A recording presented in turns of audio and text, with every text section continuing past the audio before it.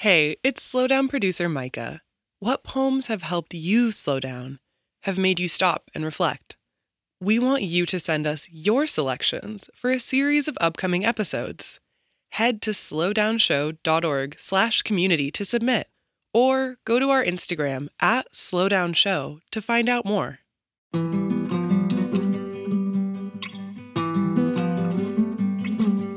I'm Major Jackson, and this is The Slowdown.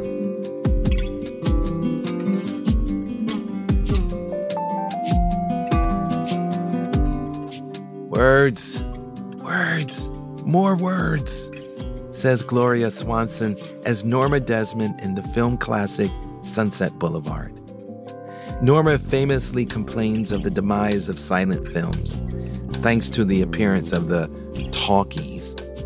She goes on, "There was once a time in this business when they had the eyes of the whole world, but that wasn't good enough.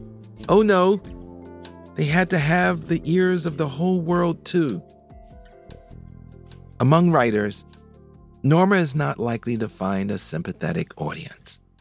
Most poets hunger for language like bees thirst for nectar, like soccer players thirst for a winning kick, or a skydiver, out of necessity for survival, a successful jump. At times, a writer's appetite for language feels outsized and obsessive. Love of words is considered by poets and critics alike as primal evidence of why the poet is in the game. Yet, Norma would have been right at home with my family, who considered walking on eggshells to be the norm.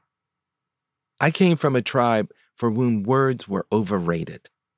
My family believed you do not need to say everything that's on your mind or share your feelings just because you felt them. In fact, paradoxically, at times the unsaid was heard louder.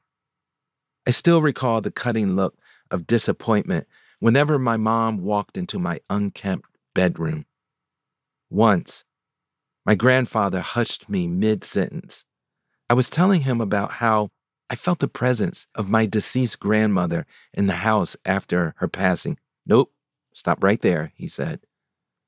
For him, to speak was to conjure. There was, too, the risk of an explosive moment in my home. Because of suppressed feelings and deferred real talk, we were accustomed to holding everything inside and to avoiding conflict. Today, words lead me to pockets of understanding, which I've carefully cultivated through writing poetry. The journey to insights and those momentary stays against confusion are often filled with inarticulate, wayward wanderings and long stretches of speechlessness. Part of my love of poetry is owed to how it stages eloquence and puts a finishing touch on a thing that I finally needed to say. But, on occasion, we find silence as a vessel of our innermost feelings. Today's poem illustrates how, when language is muted, strong emotions such as love and desire are amplified and echo into a future without end. Without Name by Pauli Murray. Call it neither love, nor spring madness, nor chance encounter, nor quest ended. Observe it casually, as pussy willows or pushcart pansies on a city street.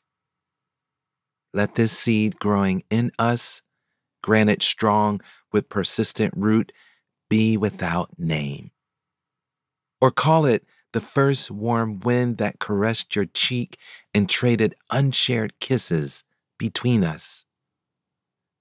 Call it the elemental earth, bursting the clasp of too long winter and trembling for the plow blade. Let our blood chant it, and our flesh sing anthems to its arrival. But our lips shall be silent. Uncommitted.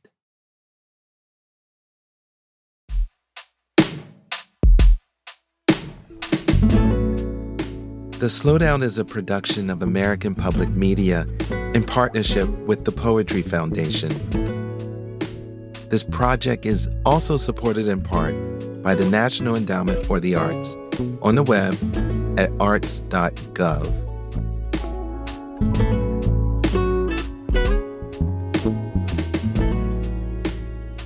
To get a poem delivered to you daily, go to slowdownshow.org and sign up for our newsletter. And find us on Instagram at Slowdown Show.